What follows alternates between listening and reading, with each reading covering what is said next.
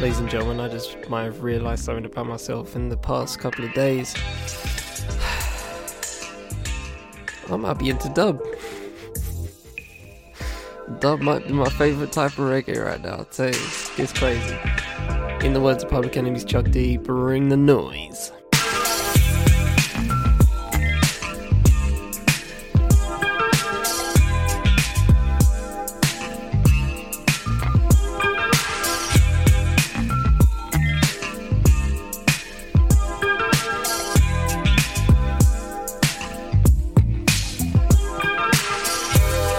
From the Fifth Element Podcast Network, I'm Charlie Taylor, and this is What's Good.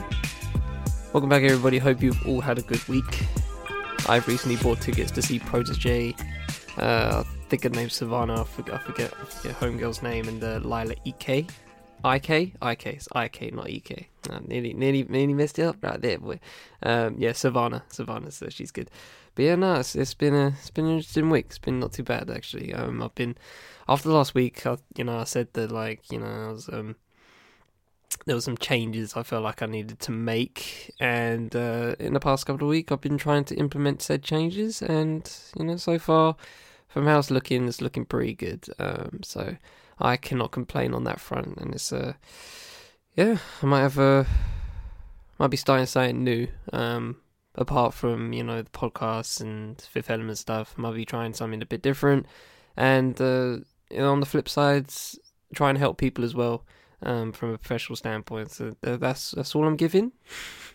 Not that you guys care, but that's what I'm doing. I'm just trying to do something new, trying to help people out, and also just trying to grow. Just trying to grow in that front. But other than that, it's been a pretty good week. Like I said, I bought tickets to see Protege, Lila IK, and Savannah. They're such good eyes, honestly. I've been blasting their tunes for the past couple of days, and I'm really into dub now. I'm really into dub. I think my dad actually it's one of those forms of music that I've heard before, obviously, because my dad's. He's been on a dub phase for the past few months, and I rate it. It's very slow, it's very airy, obviously very echoey. That's the point of dub if you guys listen to it. And it's just when you put it into a regular music track instead of just like a mix, like a dub mix, it's very interesting, and it's chill as hell. It's so chill, so wavy. But yeah, looking forward to that. It's unfortunately on a Sunday. I try to avoid Sunday shows just because of potential travel fuck ups. But hey ho, I've copped it, and that's just how the cookie crumbles, and I'm just gonna have to live with that. I'm also gonna try and see Talib Kweli, and then I think it's in June or July. I forget. I think it's June. At the Jazz Cafe, I might get into that. I haven't copped yet, but I'm going to cop in next couple of days, hopefully. So it's going to be fun. But yeah, we'll get to that. We'll get to those when we get to those. That's for the summer. That's for the summer months. I'm trying to prep, what I mean? I'm trying to prep for that good summer. Hope you guys are all doing that as well, from festivals and all that kind of stuff. But we actually might be talking about that in some form or fashion in one particular topic. Will I jump into it first? Maybe. I might do. Let's see. We'll see how it goes. We have a full doggy for here, ladies and gentlemen. I think I have 2 live, one film and TV, and 1 music? Yeah, music. 1 music as well. So that's pretty much what we're going to get into. Before we get into that, obviously, we have the formalities before we begin, as always. We have the email, Twitter, IG, Facebook, and all of that.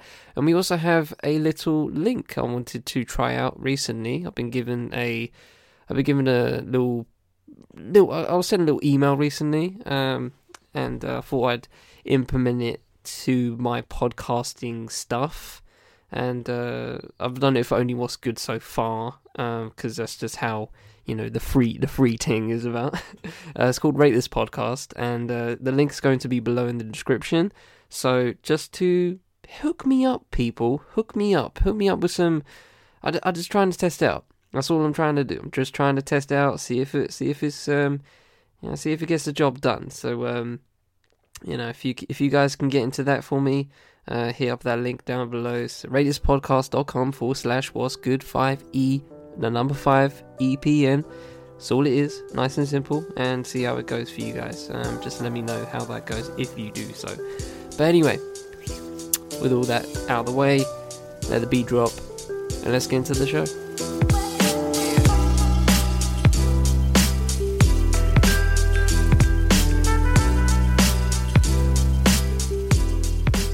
In a week where a 3-pack of Supreme Oreos go on the resale market for over 50k, and that was a few days ago. I don't know what the price of them now are. I bet they're mad stupid. Guys, I don't get. If you're a hype beast, don't talk to me, honestly, because that's just an unnecessary way of life. I'm sorry, that's the most. It's just the dumbest lifestyle of all time, honestly. I just don't get it. I really don't. If my child was on that thing, I'd be slapping the taste out of their mouth. You're what? You want how much for what? Smack. Yeah, man, that's gonna happen. That's a fact. Trust me on that. And yeah, 3-pack of Supreme Oreos, ladies and gentlemen. Red Oreos. It's just Oreos. It's just Oreos. Alright? I don't care what's on it. It's fucking Oreos. You're not selling me Oreos for 50k. You must be mad. Get off me. Tyson Fury beats Deontay Wilder via TKO in round 7. Will there be an Andy Joshua fight? Will there be a Wilder Fury 3? Who knows for this moment. But from what I saw in particular of the fight itself, obviously Deontay Wilder was going like, complaining about the stuff he wore. Even if that's true or not, you put it on. So, you know what I mean? So it's a you problem, bro. It's like how Bradley Beal's been recently dropping 50 pieces and losing games for the Washington Wizards, and I'm like, well, bro, you signed the check. You wanted the money, and you know I'm not complaining about you getting the money. You deserve the bag for sure. You get 50 pieces, on the regular. I get it, but you knew what that team was about. You knew that team was garbage. So you went to that, so you just re-signed with that team for the most money. I understand why you did it, but you got to take these L's. You got to handle these L's, honestly, because, it's just how it is. It's the same with Carmelo, like in 2011 when he re-signed for the Knicks. I was like, you could have signed for the Bulls and had a better chance at the championship. Could be with Derrick Rose and Joakim Noah, but no, you went to New York, you took the bag, and you didn't get anywhere. So that's just how life goes for some people. You can't have the bag and get the dub sometimes. Just how it goes sometimes, It's just, you gotta set your priorities straight on that front. Anyway, continuing on. Katherine Johnson, NASA mathematician and subject of Hidden Figures, dies at 101. I saw an interesting tweet recently about that, where like it was, I assume an African American woman going like, you guys robbed, several generations of potentially learning about this person and being inspired by this person. And, it really hit me, that kind of thing. And actually links to the film topic today, so I won't get into it too deep. Harvey Weinstein is found guilty on 2 of the 5 counts of charges in his trial: 3rd-degree rape and criminal sexual assault in the 1st degree. Former Egyptian President Hosni Mubarak, who was ousted during the Arab Spring, dies aged 91.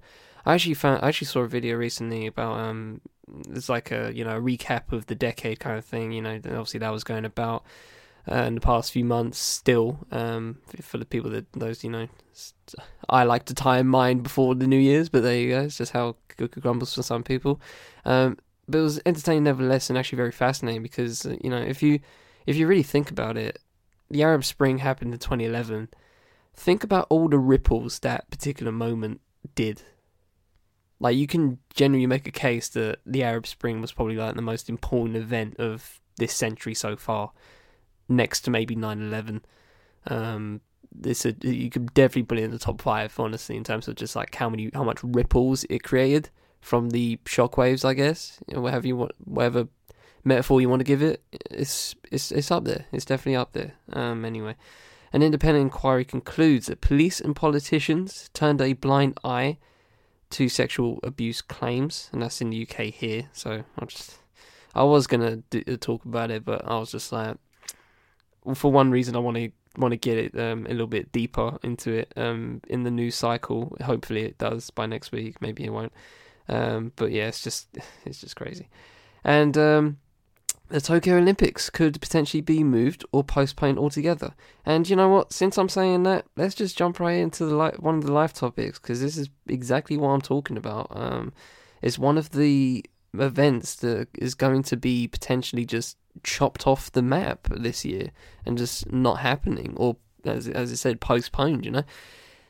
Coronavirus, or COVID-16 is COVID-19 is what I'm going to call it, because that's the official name for it. And you guys will know what I mean when I say COVID-19, hopefully, because I just said what it is. And it's starting to get to the point, as a virus, or however you want to call it, whatever you want to call it. I don't know the specific name for it. It says virus in the name, so I just call it a virus.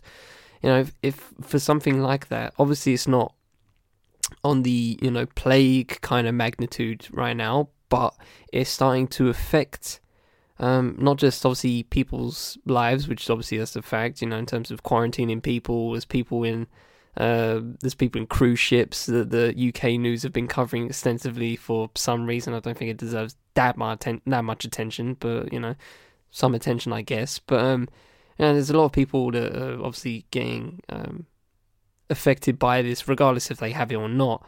Not to say woe is me, but I have earphones that I'm trying to get. I've been waiting like 4 months for these earphones, boy, and I got an email going like, because the place where it's assembled, that's an Australian company, but it's assembled in China, obviously, and as you can guess, it ain't happening. So it's just how it is, and obviously I'm not gonna cry over it. So I can understand. I'd rather people be safe and not ill, in order to before they do work, and I completely understand. But it's a little peak. It's a little peak for me, but I'll live, guys. It's okay. Don't have to cry for me. It's okay. I'll be fine. But yeah, this is what we're gonna get into. This is a article by several people. Let me just say the names: Lucy Campbell, Sachin Nakrani, Andrew Pulver, Ben Beaumont Thomas, and Oliver Wainwright. This is just a very extensive piece in terms of just how, it's called The Six Nations to Stormzy, which events could be cancelled by coronavirus. And this is basically what it is now. It's like, it's so prevalent now, the events and, things going on in the world being either completely stopped or pushed back or moved to another place. That's how it's become now. It's becoming that level of a threat, where it's just starting to, affect people in terms of, you can't go to events where there's just going to be a lot of people, because why would you do that? Why would you go to Italy right now? It's just this happening. Hong Kong tourism numbers, obviously this was partly because of the Hong Kong protests, but also because of the coronavirus, I guess, in one case, adding that to the mix. Hong Kong tourism has gone down 99%. Like, that's literally, it's non-existent right now. Tourism probably in China is probably, it's probably non-existent right now. It's like, I've been seeing adverts for, Plague Inc. If you guys have played that game on your phone. It's hella fun, but literally that's kind of how it is at the moment, where like, flights are being stopped and stuff like that. But anyway, let's just get into this article. Well, let's get into this article and just name off some of the events that have been, potentially, what's the word, called off, I guess, or moved or whatever. So the aforementioned Olympic Games, IOC member Dick Pound, another. Every 4 years that name comes around. It's just it's glorious. It's just glorious. Has told the Associated Press that preparations for Tokyo 2020 are business as usual, and any decision on whether or not the games will go ahead does not need to be taken until May. But he raised the prospect of a cancellation if the circumstances demanded it nearer the time. Quote, in and around that time, late May, folks are going to have to ask, is this sufficient? Is this under sufficient control that we can be confident about going to Tokyo or not? He said a lot of things have to start happening. You got to start ramping up your security, your food, the Olympic Village, hotels. If the IOC decides the games cannot go forward as scheduled in Tokyo rather than another country taking over, you're probably looking at a cancellation, he said. And that's major. That's major, thinking about it, and it says here, training for 80,000 Olympic volunteers, which was due to begin on 22nd of February, has been delayed for at least 2 months. So that's crazy to think about. Like, I don't I'm not an Olympic historian, but I don't remember a time where, obviously, you know, wartime, stuff like that. Obviously, that's when, you know, the Olympic Games didn't happen. But I mean, like, for this kind of thing, you know, for stuff like viruses or, you know, anything like that. You know, obviously in Rio there was a bit of a problem in terms of just, I guess, policing and violence in the country and in the area, specifically in Rio. Excuse me. There was obviously that concern, but obviously Rio went forward, and you know, obviously there was that green pool which made the diving. I don't care what people say. That made the diving look so much more fucking cool. It looked so much cooler than the blue pool. I don't know why. It just looked cooler to me. It just looked different, looked fresh, and because you know the Rio colours are green, so well, that would have been quite cool, if it was just a part of that. But anyway, yeah. Yeah, it's very interesting. I've never heard a Olympic Games be affected by a virus. It's kind of crazy to think about, and you know we have to obviously to wait until May, and most of these will probably have to wait. Well, except for the next things I'm going to talk about because it's actually very timely. The Six Nations, obviously, Ireland's game against Italy in Dublin on the 7th of March has now been postponed following an intervention from the country's health minister. Simon Harris said he believed the fixture should be postponed following the spread of coronavirus to countries outside China, including Italy. Quote, the clear view of the public health emergency team was that this game would constitute a significant risk because a very large number of people will be travelling from what is now an affected region, he said. The IRFU said it was perfectly happy to comply with this instruction, and said that it now had a lot of work to do to rearrange the fixture. Now attention will turn to whether Italian fans with tickets to Dublin will still travel or cancel their visits. England to Italy also. The Football Association has begun the process of discussing how it reacts to the coronavirus, and specifically if England friendly with Italy at Wembley on the 27th of March can go ahead, given the spread of the virus there, which has already led to 4 Serie A fixtures being postponed in the Inter Milan's home Europa League tie with Ludogorets. I don't know if I'm saying that right. On Thursday, becoming a behind-the-doors fixture. Shit. Other matters, including England's participation at Euro 2020, are also being discussed by the FA, who for now are continuing to take government advice in regards to how to react to coronavirus. So Euro 2020 could be affected. Now think about that. Euro 2020 could be affected, as well as the Olympic Games. There's two biggest events of the summer, or two biggest events of the year, are going to be affected by this. If the Olympics are, then you're damn skippy the fucking Euros are going to be. That's crazy to think about.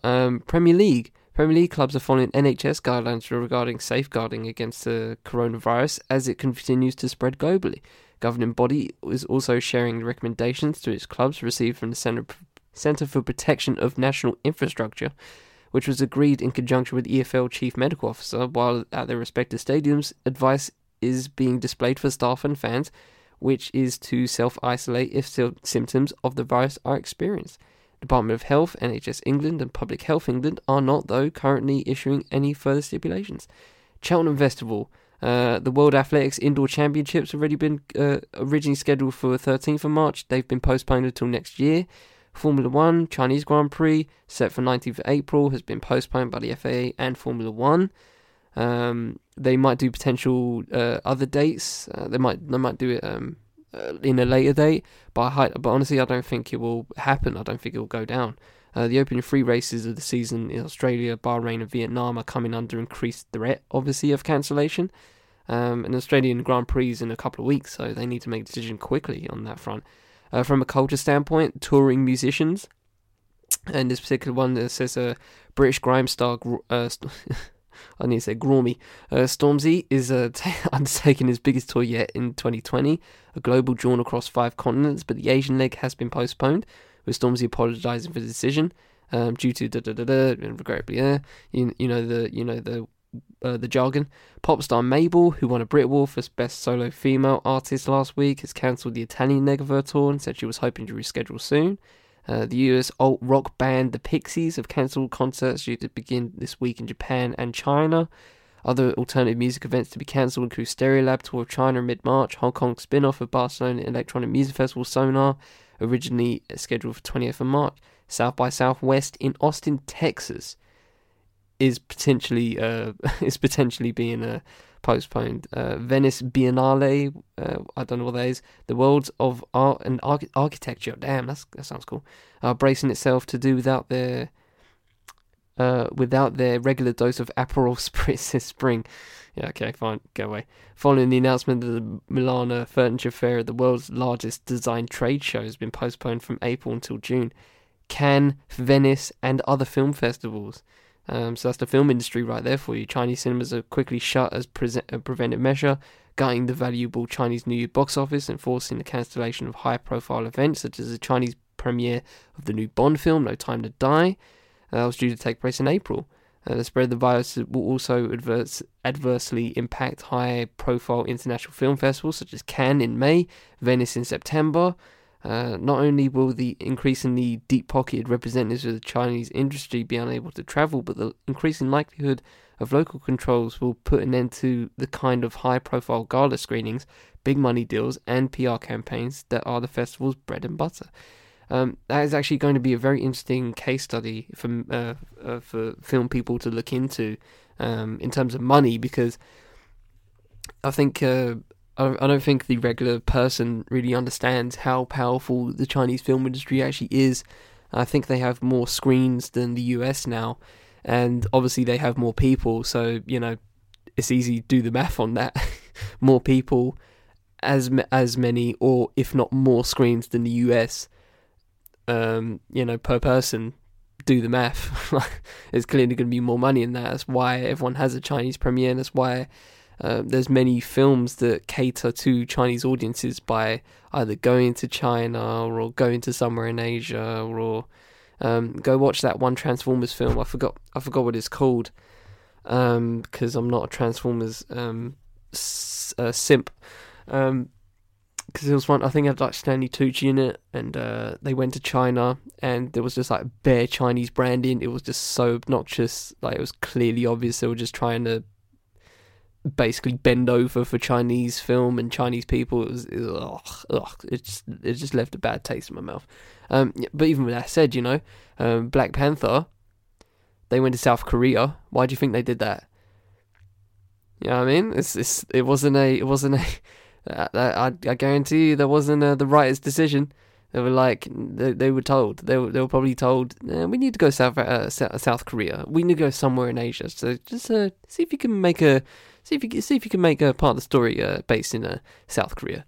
I guarantee you, honestly, like, it happens. It happens. A lot of pandering to Asian film, especially Chinese.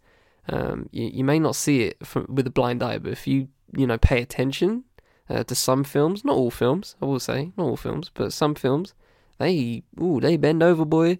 They bend over, pull the trousers down, assume that position. I will say no more. But anyway, that's in the overall, just in terms of just how these events are being called off. I mean, obviously, the Italy games in rugby and football is kind of very preventative and very, I would say, what's the word? It's very cautious, I would say. But I understand that. I understand it, especially for something like the Olympic Games, where it's obviously tons of countries coming into one place, and it's just like, I would hate to be in an Olympic Village because that shit might make you ill if you're there for 2 weeks and you're with other people. It's like first year of accommodations. Nah, man. People get bare ill with that kind of shit. You need shots, probably, for that kind of shit. But yeah, no, this whole thing's very fascinating, and it's to the point where it's starting to affect just world events in general. And I obviously was going to talk about it at some point, and I felt like this was the best time to talk about it because it's starting to affect, I don't have it, I don't know anybody that has it, but regardless of that, it's starting to, events are starting to not happen because of it. And I think that's a very, I think that's a very pivotal moment in this whole, I don't know what you want to call it, in this whole period of time, I guess, in terms of health. The fact that it's strong enough to put people off, obviously, well, not put people off, but, cause whole governing bodies of sports and culture and musicians, and the fact they have to switch it up, not even just in Asia but also in Europe and in America, Australia, Bahrain, Vietnam even, that's very daunting in one way.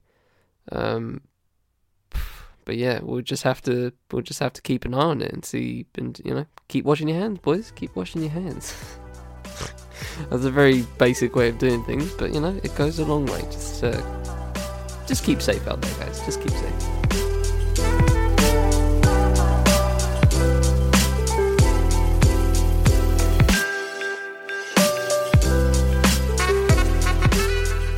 So I move on to film and TV, and I've had this thought that I've been wanting to talk about for a while, and I feel like this is the perfect time to do this. So I think I said on the show last week, that I saw Just Mercy, amazing film, Jamie Foxx, Michael B. Jordan, obviously based on the stories, based on a book. I don't know if he has several books, but a book by Brian Stevenson, who's basically like a defense lawyer of sorts, and he tries to help people that are on death row in America, and they shouldn't be, basically, and he helps them kind of people that obviously just can't get help or can't afford help. He's one of those people. So a very inspiring story, and if you haven't seen the film, go watch it. Partly for just a great film, but this is partly the reason why I wanted to get into this particular topic of and comparing it to other how other films have gone. So I want to compare this to something like Parasite, right? So Just Mercy is I don't want to call it a black film, but it's a black film basically, just to put it simply, it's a black film, right? It's got black actors, I think black director, writers, and all of that. It basically raked up the NAACP Image Awards the other night, which is great to see and very deserving. But it made me think of just the overall why we put so much emphasis on awards. And obviously we've just came out of award season, and this conversation would have been, I could have had this conversation, a couple of weeks ago, a couple of months ago even, I could have had it any time, but I wanted to wait until I saw a film like this, because for me personally, it was shown at my local cinema. I don't know how often they show it, but I went to the cinema a few weeks ago. I think it was to see 1917 or maybe Gemini Man, I forget which. And Just Mercy was being shown that particular day once. I think it was like at 8 p.m, something like that, right? The weeks after, I never saw it again come up on the on the list of screenings, and I had a gander every week or so, just having a look, and what's coming, what's dropping on Friday, what can me and my dad see, what I mean? So I had a look regularly, but Just Mercy was never there until recently. For one day, literally one screening, I saw it, and I took the chance because it was on the day I saw it, and I was just like, you know what, I'm gonna go see it. Fuck it, I'm gonna go see it. I'm gonna grab a bus, go see it, right? So I did, and while the film itself nearly put me to tears, honestly, just by the end of it, I think it was personally, it's a very heartwarming story. Well, not heartwarming, but very powerful story, right? Let's just say that. It's a very overwhelming story, just thinking about it, and the gravity of it, and the fact that it happens on the regular, right? It's just one of those stories where it just, shines a light on a what's the word? On a part of living that you're not really exposed to. And that's the point of art, that's the point of stories, to give you a viewpoint or a world that you haven't seen before. That's the point of art in its essence, any type of it, right? So why am I talking about this, and why am I comparing it to something like Parasite?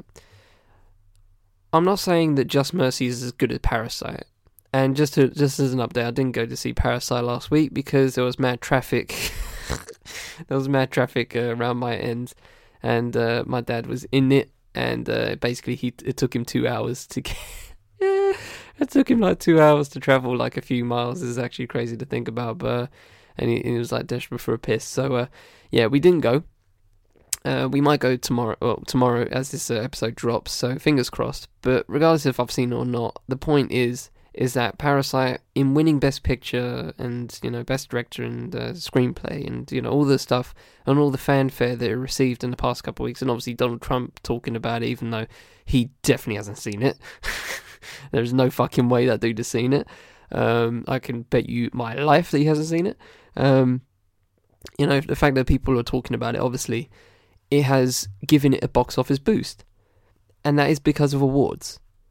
So the reason why I wanted to compare something like Just Mercy to Parasite, not from a film perspective and from a, you know, quality of watching perspective, just from a what's the word? An exposure perspective. Because I don't think you guys even, I would have talked about Parasite because I've been hearing about it since last, I think, May. I think it won Cannes.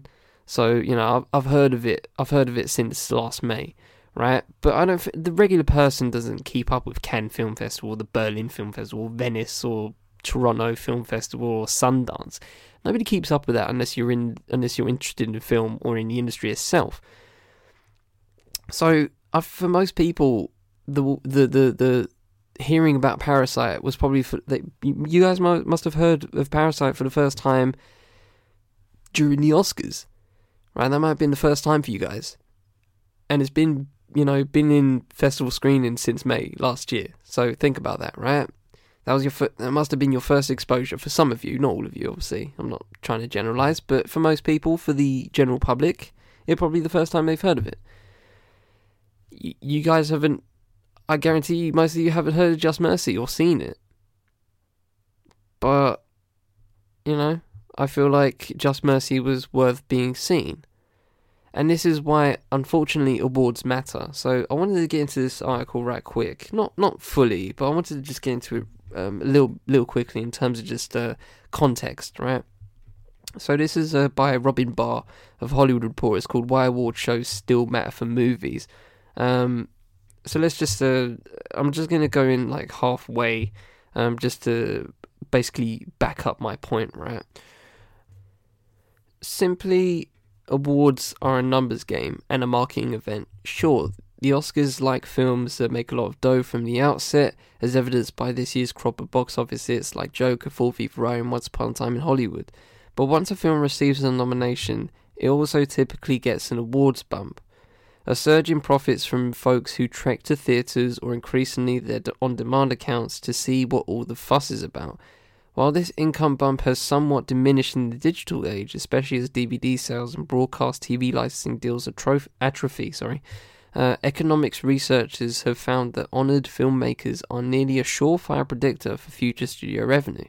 According to a collaborative study from the researchers at New York University's Stern School of Business, New York City's Yeshiva University, and the University of Arizona, data shows that experienced directors drive the financial value of a project far more than other factors, including star power. As finance scholar S. Abraham Ravid explained on the radio show Knowledge at Wharton, in other words, if you're a studio, you're much better off hiring the director or the writer rather than actors. As my father would say, follow the money trail.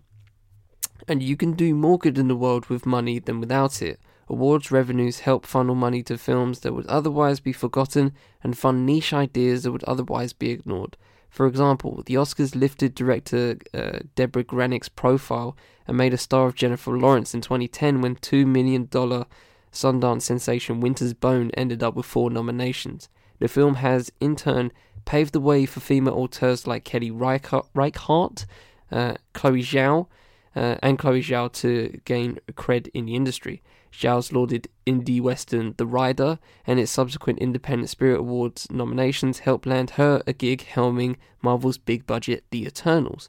Film critics can grumble all we want about prestige-thirsty films like Joker grossing over $1 billion and landing 11 Academy Award nominations, but tentpole flicks like this help studio raise money to support smaller and more diverse and or inclusive movies such as Just Mercy and In the Heights, which were also co-produced by Warner Brothers. Award shows aren't just for hobbyists or professionals with encyclopedic knowledge of the industry, but also for people who just want to discover new movies for the pure entertainment factor. It may be popular these days to slam a project as gauchly? I don't know, that's a weird word. Middlebrow, to undermine anyone whose tastes fall in line with the mainstream. But this pervasive snobbery merely reminds me that we entertainment writers exist in a bubble. So they go on to talk about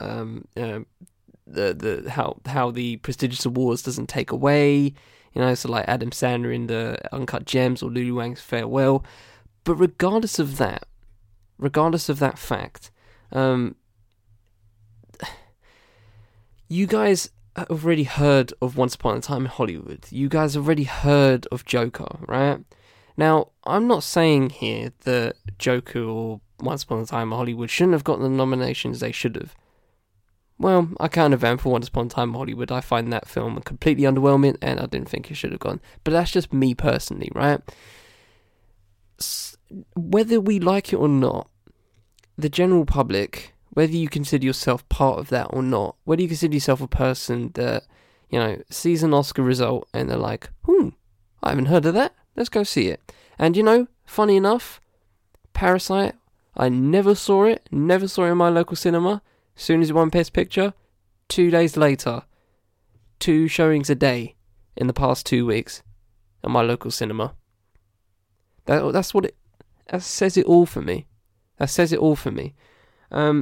conversation about, obviously, tentpole films, the big films, the blockbusters, basically, right? Obviously making all the money, right? For the smaller stuff, like Just Mercy, and stuff like that, right? And In the Heights. That gives that gives me friction, because that gives the illusion that these films aren't quality. Do you know what I mean? Like the fact that Joker made $1 billion, right? Okay, cool, but Just Mercy is also a great film as well. So what is the conversation we're having here? So that's why awards unfortunately matter, because the general public really goes for it. I can't overstate how fucking fascinating it is that Parasite is in my town. Overly white, conservative demographic watching Parasite. No, it doesn't happen. It doesn't happen unless Parasite had the awards night that it had. I'm freaking lucky that Just Mercy was there. I wish Waves was there, but it wasn't. There's these quality films that go under the radar, and it's the same with music. It's the same with all art. And that's the point of awards. Sometimes the smaller films get a leg up. Stuff like Parasite, right? And that's completely cool with me. That's what I'm supportive of. But I wish it would happen more often. Parasite's great. But from what I've heard, I haven't watched it yet. I'm gonna watch it. I swear to fuck, I'm gonna watch it. Someday I'm gonna get it. And they got the awards bump, and that's great. And there was also that I saw a news article where it was like South Korea gonna try and sort out their basement, their subground floor, basement apartment complexes that they have in Parasite. Those things are legit. They said they were going to sort it out, and that's the power of art. That's the power of film right there. So what happens if maybe instead of watching Once Upon a Time in Hollywood, there was something like a Just Mercy there for you? Maybe you'd have the same reaction I did, where I was nearly brought to tears by the end, which had one of the most heart-wrenching scenes that I've ever seen in a film, to be honest. You guys probably won't ever see it, and that's just... That just makes me sad, to be completely honest. So it's kind of bittersweet thinking about this. Obviously, for something like a Parasite, Parasite and Just Mercy are in the same similar boat here in my thought process. But I just wanted to compare it because one got the awards bump and now is making cultural waves, and the other is just there. And some people know it exists and some people appreciate it, but most people don't. And I find that highly unfortunate. But I guess that's the case in just most walks of life, that, unsung heroes, it always exists in all walks of life. We all have them. We all have like colleagues or people in the family or friends that are, unsung, and they help us a lot or whatever. It's just how it goes. And it's the same for art. There's plenty of musicians I can name that deserve recognition. But you guys gonna listen? Probably not. But that's just how it goes. And, you guys like what you like, so that's completely fine by me. So do you. But, I just find it... I just find these kind of conversations just... I wish there was more of them. Yeah, I really do. I really do wish there was more of the conversations like these. But that's why I have this podcast. So I can have these conversations with myself, and hopefully you guys at least digest it. Not change your lives over it, but at least digest it. So I hope I've done that for you.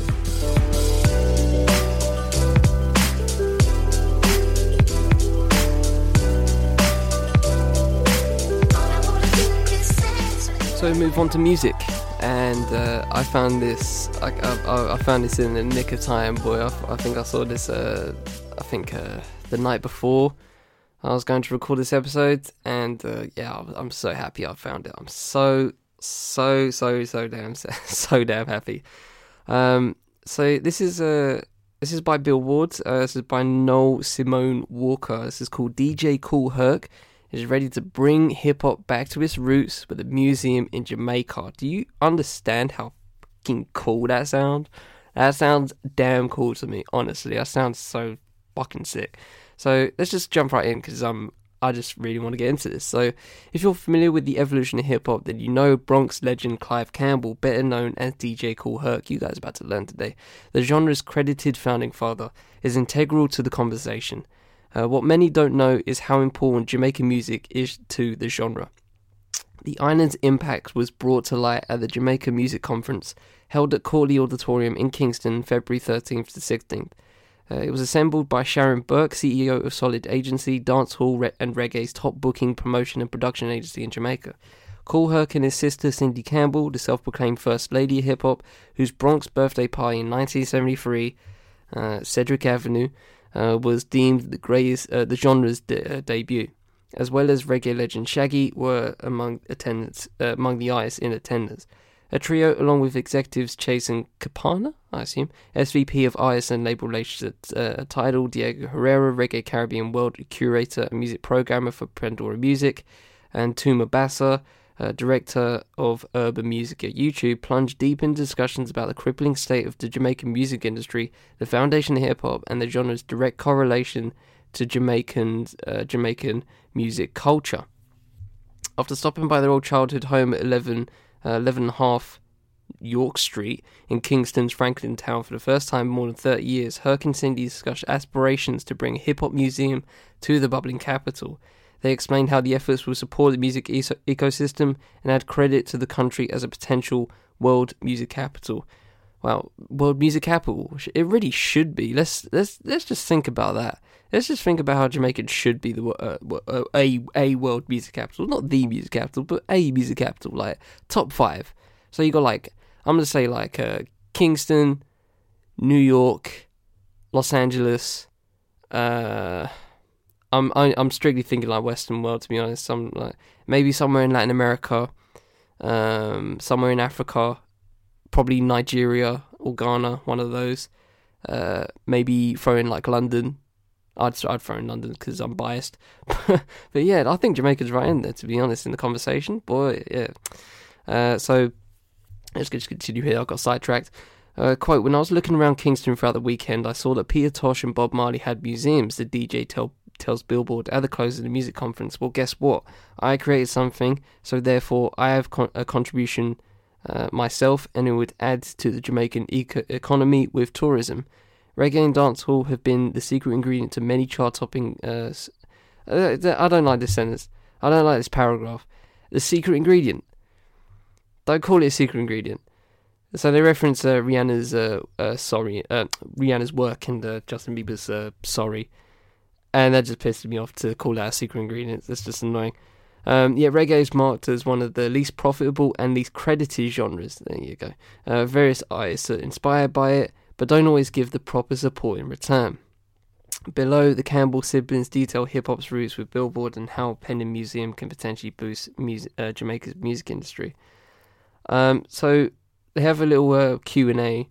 I'm just going to pick questions apart. I'm not really going to go through it all because it's not the most lengthy Q&A ever. But I just wanted to get to the the quotes that I really want to talk about and just add to the conversation. So let's just start with this one. So they get into conversations about the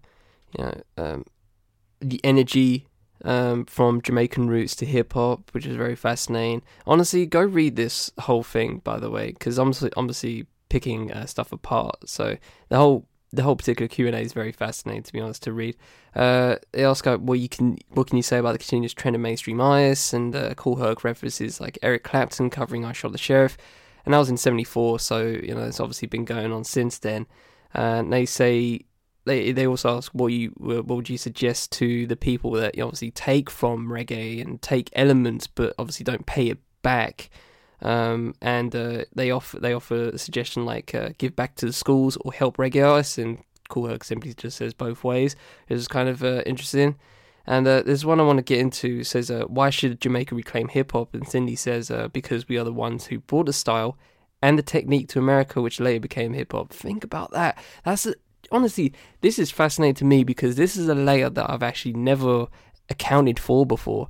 I've always accounted in terms of like the birth of hip hop. The things I think everybody should understand is that hip hop first of all came out of like disco, in one sense. Obviously, you can acclaim for all the other African American art forms that were born in that country, but nobody ever says reggae.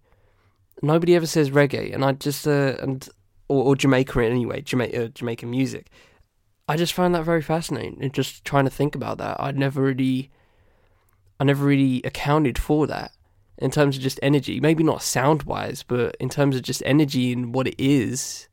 The intangibles that you can't see, like the invisible stuff. That's kind of fascinating to think about. Another question here: how did you get the first Lady of Hip Hop title? She goes, I like this just because of the historical context. The Bronx was something that the borough's native and artist KRS-One once rapped about. So artists usually sing about where they live, but hip hop started on the west side of the Bronx, 1520 Cedric Avenue, from the first party that I gave in Recreation Room. As a promoter, what style did you learn from Jamaican? What style did you learn from Jamaican that you used as a technique for hip-hop? She goes, definitely the promoting part of it. That's what artists in Jamaica did whenever they were going to have a dance. They had to go out and promote it heavily, so I watched how my father and his friends promoted. See, that right there, that's a direct link. That's a direct link. So if you have someone like a Too Short at the start of his career, selling tapes out of his trunk, the trunk of his car. That's a way. That's a link right there. That's a pure link right there. And obviously, going about and hyping stuff up around the area is not a strictly Jamaican thing. Obviously, loads of people do it. Obviously, and that's just how it's just human nature. If there's something going on, we just like, what are you doing? Yeah, you got to come to this, bro. Come to this. And now all of that is on smartphones now. If I see an event, I'm hitting up my boy. I'm going like, yo, this event, we on it? That's it. I don't have to go to his house and knock on his door anymore. Yeah, but that's a way. The word of mouth, obviously, concept. They also ask about how did they make money, which is very fascinating. Also, and the last one here is them asking, what will opening a hip hop museum in Jamaica do for the island's music ecosystem? Cindy says it will definitely open up a whole other world musically for Jamaica. The island is a core tourism mecca, and the museum could be a place where people would want to go to learn about history, they will not only have to go to the United States, it will be right here in Jamaica. I think if the government got behind it, it would be profitable and an asset to the country. So obviously, I've said this before on the show and other shows, and on Wax, that there's going to be a Universal Hip Hop Museum in the Bronx. I'm all for that, and I'm fully supportive of that. But I'd love to see something like this be done in Jamaica as well. Maybe not even just for hip hop, but for just obviously, like, I don't know if they have a reggae museum or anything like that in terms of tourism, but that would be very, very interesting to have, and the knowledge would be encased there and, be solidified and won't be just put to someone like Kool Herc and Cindy Campbell, who have the knowledge clearly and they know what happened and all that, and they have the stories. But these are things that I don't think are talked about enough, and I would love to see them talked about more. And a museum in Jamaica will definitely do that. I would love that. I'm fully supportive of this. Hip Hop Museum in Jamaica, let's get it.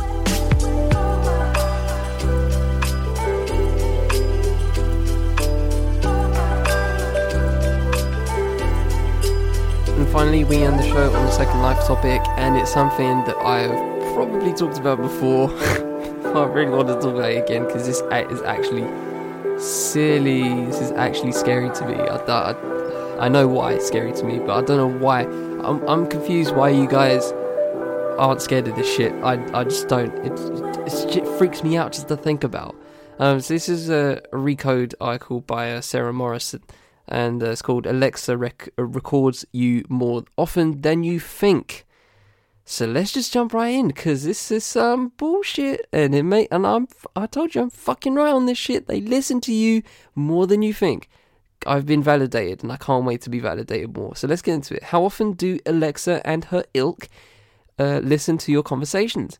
Maybe more than you think. According to a new report from Northeastern University, smart speakers accidentally activate as many as 19 times a day, recording as much as 43 seconds of audio each time. There's plenty of anecdotal evidence that voice-activated assistants aren't perfect and will wake up and accidentally start recording if they think you've said their trigger word. That's not great if you're a privacy-minded smart speaker owner. This could be an oxymoron. It fucking is. Especially since the companies that make these devices hire contractors and employees to listen to small snippets of recordings. But Northeastern's Monitor, I think MON, I don't know, Northeastern's research group, I'll be able to say that, wanted to quantify for the first time how often these activations happen and what the devices hear when they do. The anecdotes weren't wrong. David Chofnes, an associate professor in computer science at Northeastern who worked on a report, told Recode. Researchers tested the 5 types of speakers: first generation Google Home Mini, first generation Apple HomePod, Microsoft's Harman Kardon Invoke, and the second and third generation Amazon Echo Dots. For the experiment, they forced the speakers to binge listen to 125-hour cycles of television, including Gilmore Girls, The West Wing, Big Bang Theory, and Narcos, while they monitored if, when, and how the devices were accidentally triggered. The good news is that they didn't find any evidence that the devices were constantly recording conversations, and about half of the accidental activations lasted less than 6 seconds. Here's the bad news. About half of the accidental recordings lasted 6 seconds or longer, with some recording as much as 43 seconds of audio, without the hypothetical user's permission or possibly knowledge. Chofnes, I don't like how I'm saying that, I feel like I'm saying it wrong, said these long activations were rare, but they did happen. That said, the test environment did not fully replicate the environment in which these speakers are used. The audio comes from television show dialogue, which is not always representative of how humans talk. The audio also comes from a speaker rather than from a human mouth, so the voice assistant's actions aren't necessarily representative of a real-life situation. As you can guess, the devices were usually activated when a word similar to the trigger was spoken. I can work instead of OK Google, Congresswoman instead of Alexa, he clearly instead of Siri, and Colorado instead of Cortana. While some speakers were better than others, they were all prone to accidental activations ranging from an average of 1.5 to 9 times a day. per day. The Apple and Microsoft devices activate more than the others. While the study findings are recent, the news that these speakers can be activated accidentally and record random conversation is not. If you have a smart speaker in your house, it has surely happened to you. And the article continues on from there.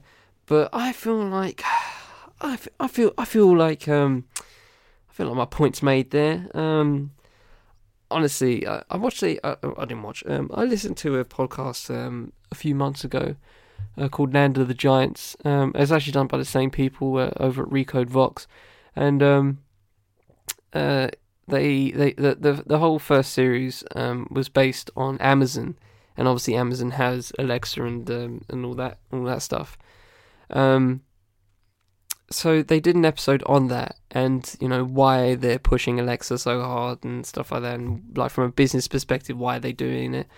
But they gave a actually fair journalistic view on it, objective view on it, and got some decent explanations as to why some people have bought it.